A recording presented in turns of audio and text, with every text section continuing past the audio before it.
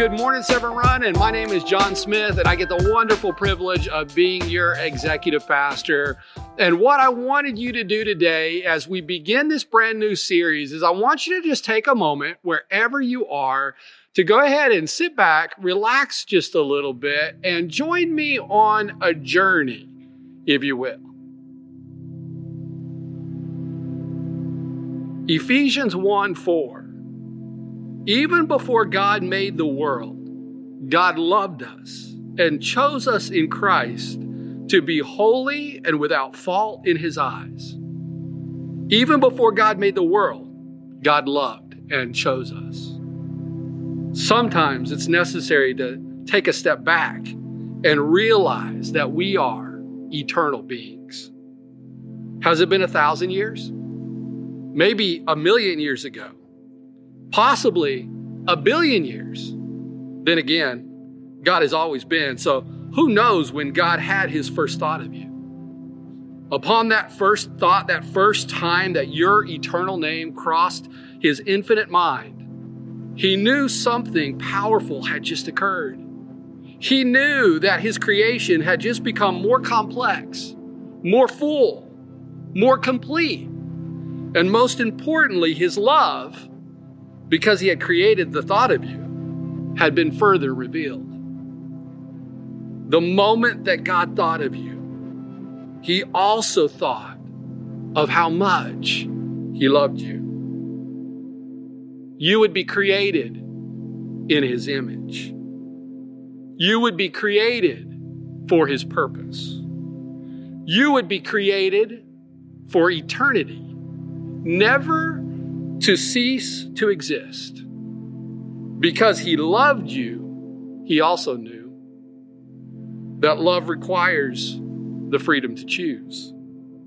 You would have the option to choose His love or to walk away from it. To live out your created purpose in His created image, or to pursue a path of your own making.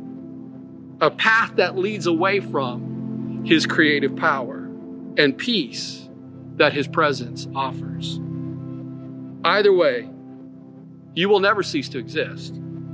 You will only exist in His presence, in His love, or far away from the one who is the source of all that is good, all that is love, joy, and peace. Either way, you will always be. It's important in a physical world where we're housed in these bodies and too often subservient to our senses to be reminded there is more than this time and space that we call life or human existence. We are eternal. Let that sink in.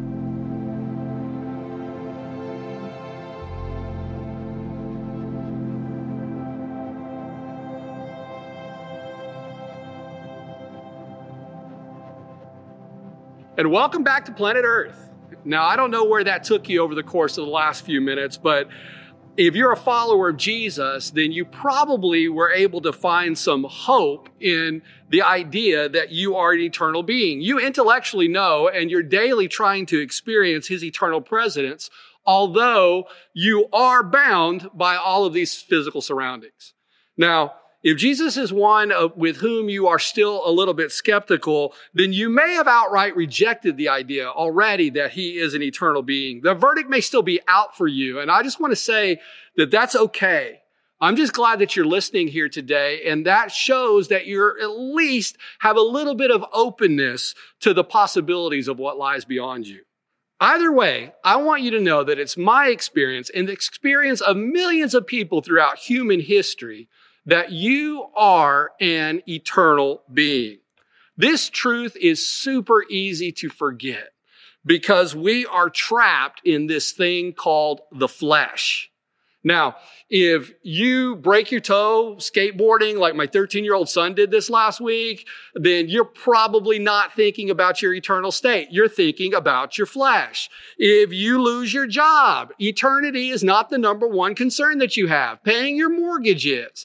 And if your spouse is one who hangs the end of the toilet paper at the backside of the roll, then certainly eternity is not on your mind.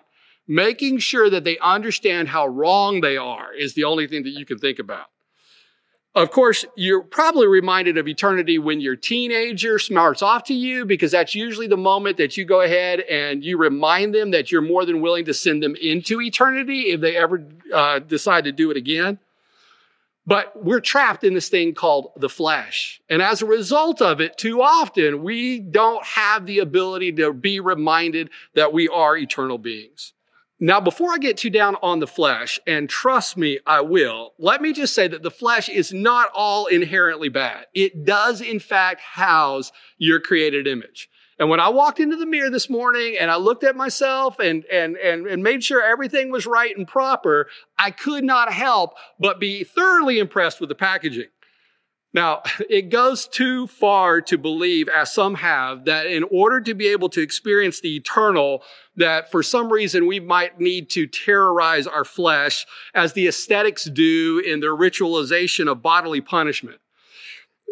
Our flesh, too, is created and it has its purpose.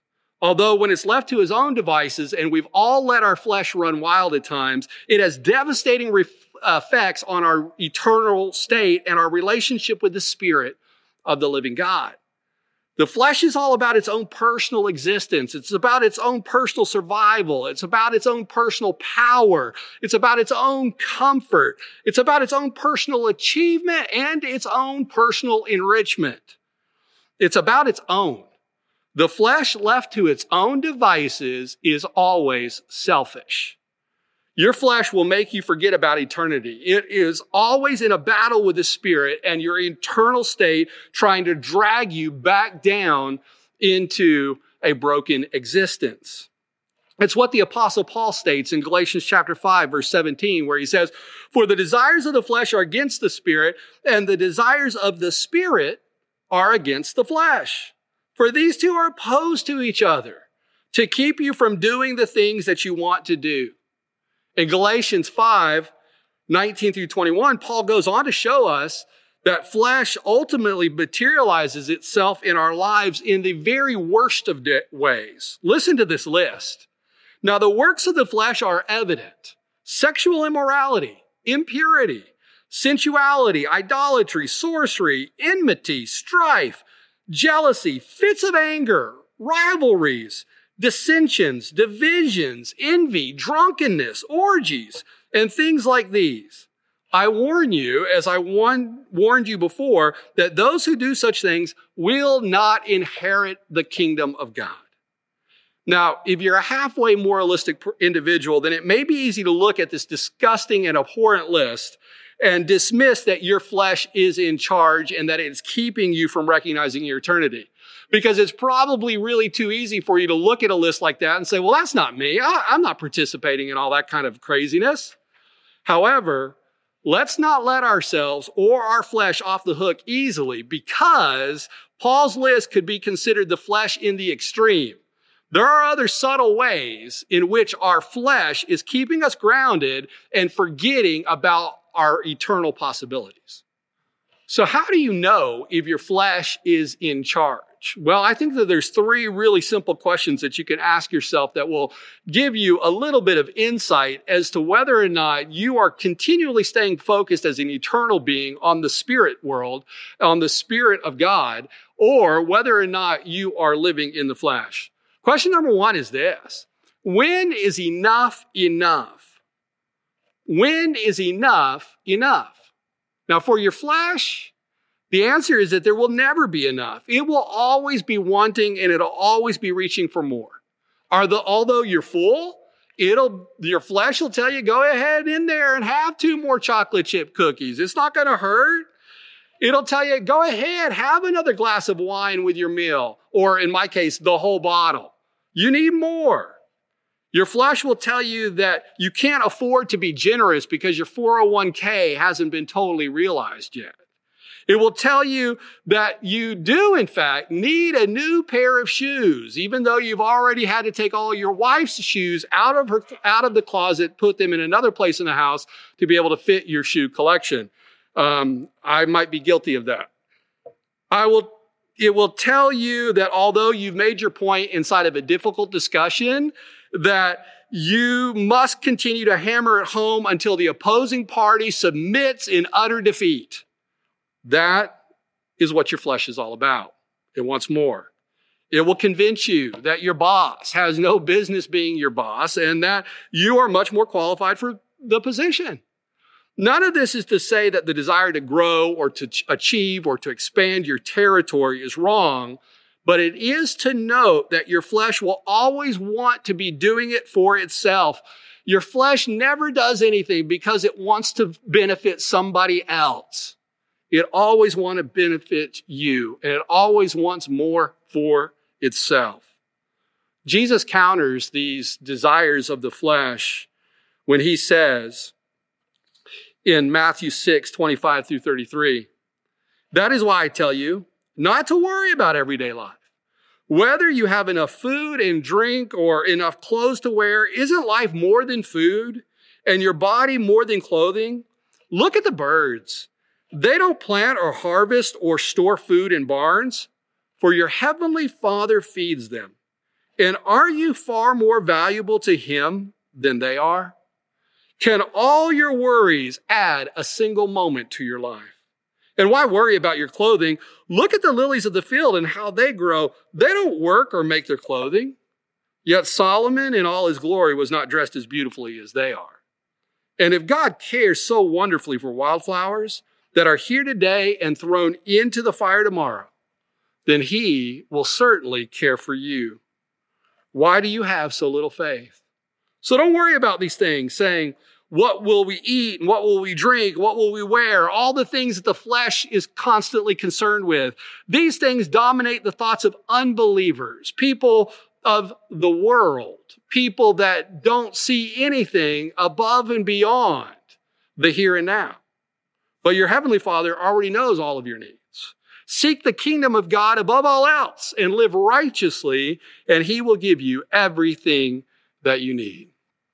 But your flesh will always claim that it needs more. Here's the second question that you can ask yourself to know whether or not your flesh is in the driver's seat of your life is, what am I controlling that is not mine to control? Your flesh always wants to have control. It wants to have control of everything. That's why it kindly reminds you to remind your spouse of the techniques that they can use to improve their driving skills when you're sitting in the passenger seat. Your flesh is and will convince you to convince your children that they want to be doctors and lawyers rather than musicians and artists, because your flesh knows what's best for them. And the controlling of the nature of the flesh is what makes your mother-in-law. I'm going to stop right there, because if I keep on going, I might get myself in a whole lot of trouble. Here's what Jesus says to this entire idea of the flesh wanting to have control of everything in Matthew chapter 16, verse 25. "For whoever wants to save their life will lose it. But whoever loses their life for me will find it." Whoever wants to have control over their life won't have control over their life. But whoever will give up control to the Spirit, they are the individuals that will find real life. The third question is this: what is my long-term emotional state? This can help us understand whether or not the flesh is in the driver's seat. Living controlled by the flesh will ultimately leave you living in fear, resentment, and unhealthy stress. Now, here's the truth about my preaching. If you've heard anything that I've had to say over the course of the past 4 years when I've had the opportunity to be able to preach or to teach, then you have heard this concept already. Because I think that this is a life-changing concept. The fact that your emotional state can tell you a whole lot about how you're doing on your journey of following Jesus. Whether you are living in a constant state of fear, resentment, and unhealthy stress, or whether or not you are living according to the fruits of the Spirit. Now, hear me loud and clear. I am not saying that those who follow Jesus never have a bad day. The truth about the matter is, before I even started talking with you today, I've had a bad morning. But our experiences and our emotions don't remain there if we're consistently walking with Jesus. Now, short of some type of biological disease or mental challenge that you may be facing, and hear me also loud and clear on this, if you're facing anything like that, please seek medical help. Please go to counseling. I've benefited from both of those things. But short of those things being the reason why your emotions are in a bad state, the fact is that if you are following Jesus and allowing his Spirit to have control over you, you will not continually be in that type of state. You cannot continually walk with Jesus and live in a state of fear, resentment, and unhealthy stress. Worldly concerns of who may be next to occupy the Oval Office or COVID-19 will not be debilitating in nature. They won't affect you like they affect everybody else. Instead, our fears will be replaced by love. Our resentments will be replaced by joy, and our unhealthy stress will be replaced by peace. I gotta say, in my lifetime of Christianity, having grown up in the church, I have seen way too many people who are long-term Christians that are not fun to be around, that are mean and nasty and angry and bitter and all of the things that go against what the Spirit of the living God places inside of somebody. How do we know whether or not the flesh is in control?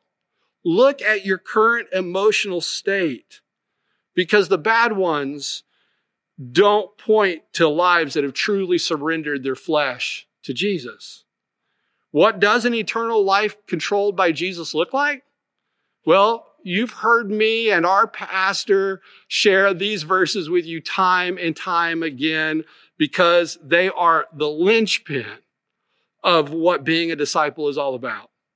But the fruit of the Spirit is love and joy and peace, forbearance, kindness, goodness, faithfulness, gentleness, and self-control. Not control of everything else in the world, but self-control. Against such there is no law. Those who belong to Christ have crucified the flesh with its passions and desires, with its fears and its resentments and its unhealthy stress. Since we live by the Spirit, let us keep in step with the Spirit. So here's the question. If you have looked at these three questions and you're able to see that maybe the flesh is spending more time in the driver's seat than what it ought to, the question becomes, how do we end the reign of terror that the flesh has over our lives?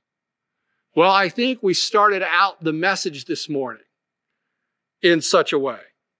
We've got to develop the practice of becoming more and more eternally minded. And how do we do that? Well, I'm glad you asked. We kill the flesh. Again, we're not talking about some type of abhorrent practice of self-mutilation or denying our bodies the right to live a happy and healthy existence. Those types of practices are nothing more than the flesh trying to have control of what it is only that the Spirit can do. It's just more of the flesh being the flesh. We are talking about a healthy death, and yes, there is such a thing. The type of death that leads to new life. It's a type of death that Jesus was talking about when he said in Luke chapter 9, verse 23, whoever wants to be my disciple must deny themselves and take up the cross daily and follow me. It's daily surrendering our current state, our physical state, our worldly state to our eternal one. It's recognizing that living subservient to our physical reality is not taking our soul to the freedom that it truly longs for. It's laying down the desires of the flesh to receive the treasures that are laid up for us in the kingdom of God. It's saying no to what our body wants right now, to what our emotions want right now. The things that will kill both of our body and our soul. And it's saying yes to our created image's desire to be connected to its creator. It's our call back to eternity. We must be willing to die to our flesh. In Matthew chapter 27, it is my favorite scene inside of Scripture. I hope that you'll take the time, maybe sometime today, to go back and to read through that chapter. And don't just read through that chapter like you read through a storybook, but really put yourself in the middle of that scene. Put yourself in the middle of what's going on there. There's so much drama that's taking place. Jesus is standing there. He has been beaten. His flesh is torn. His body will be dead within a few hours. He is standing there in front of Pontius Pilate, a representative of the most powerful government of his day. And to his sides, he has the Sadducees and the Pharisees, the most powerful religious leaders of the day. And behind him, he's got the crowd. And they're doing everything that they can to hit the dislike button on his social media as much as they possibly can. They're screaming the words, "Crucify him, crucify him." Everybody wants his flesh dead. Pilate, standing there in front of him, is curious about who this man is. Why in the world won't he defend himself? Why won't he make a case for why his flesh ought to survive? And Jesus, to many of the questions that Pilate poses, doesn't even bother giving an answer. Because in that moment, Jesus has completely and totally surrendered his flesh to the desires of his heavenly Father. Death was not going to be enough to end his existence, because Jesus knows of his eternal existence. He knows of his eternal place with his Father in heaven. He knows of the eternal place that's offered to each and every single one of us. If we will but surrender this life, if we will walk away from our flesh and turn toward the things of the Spirit, he knows the salvation that can come.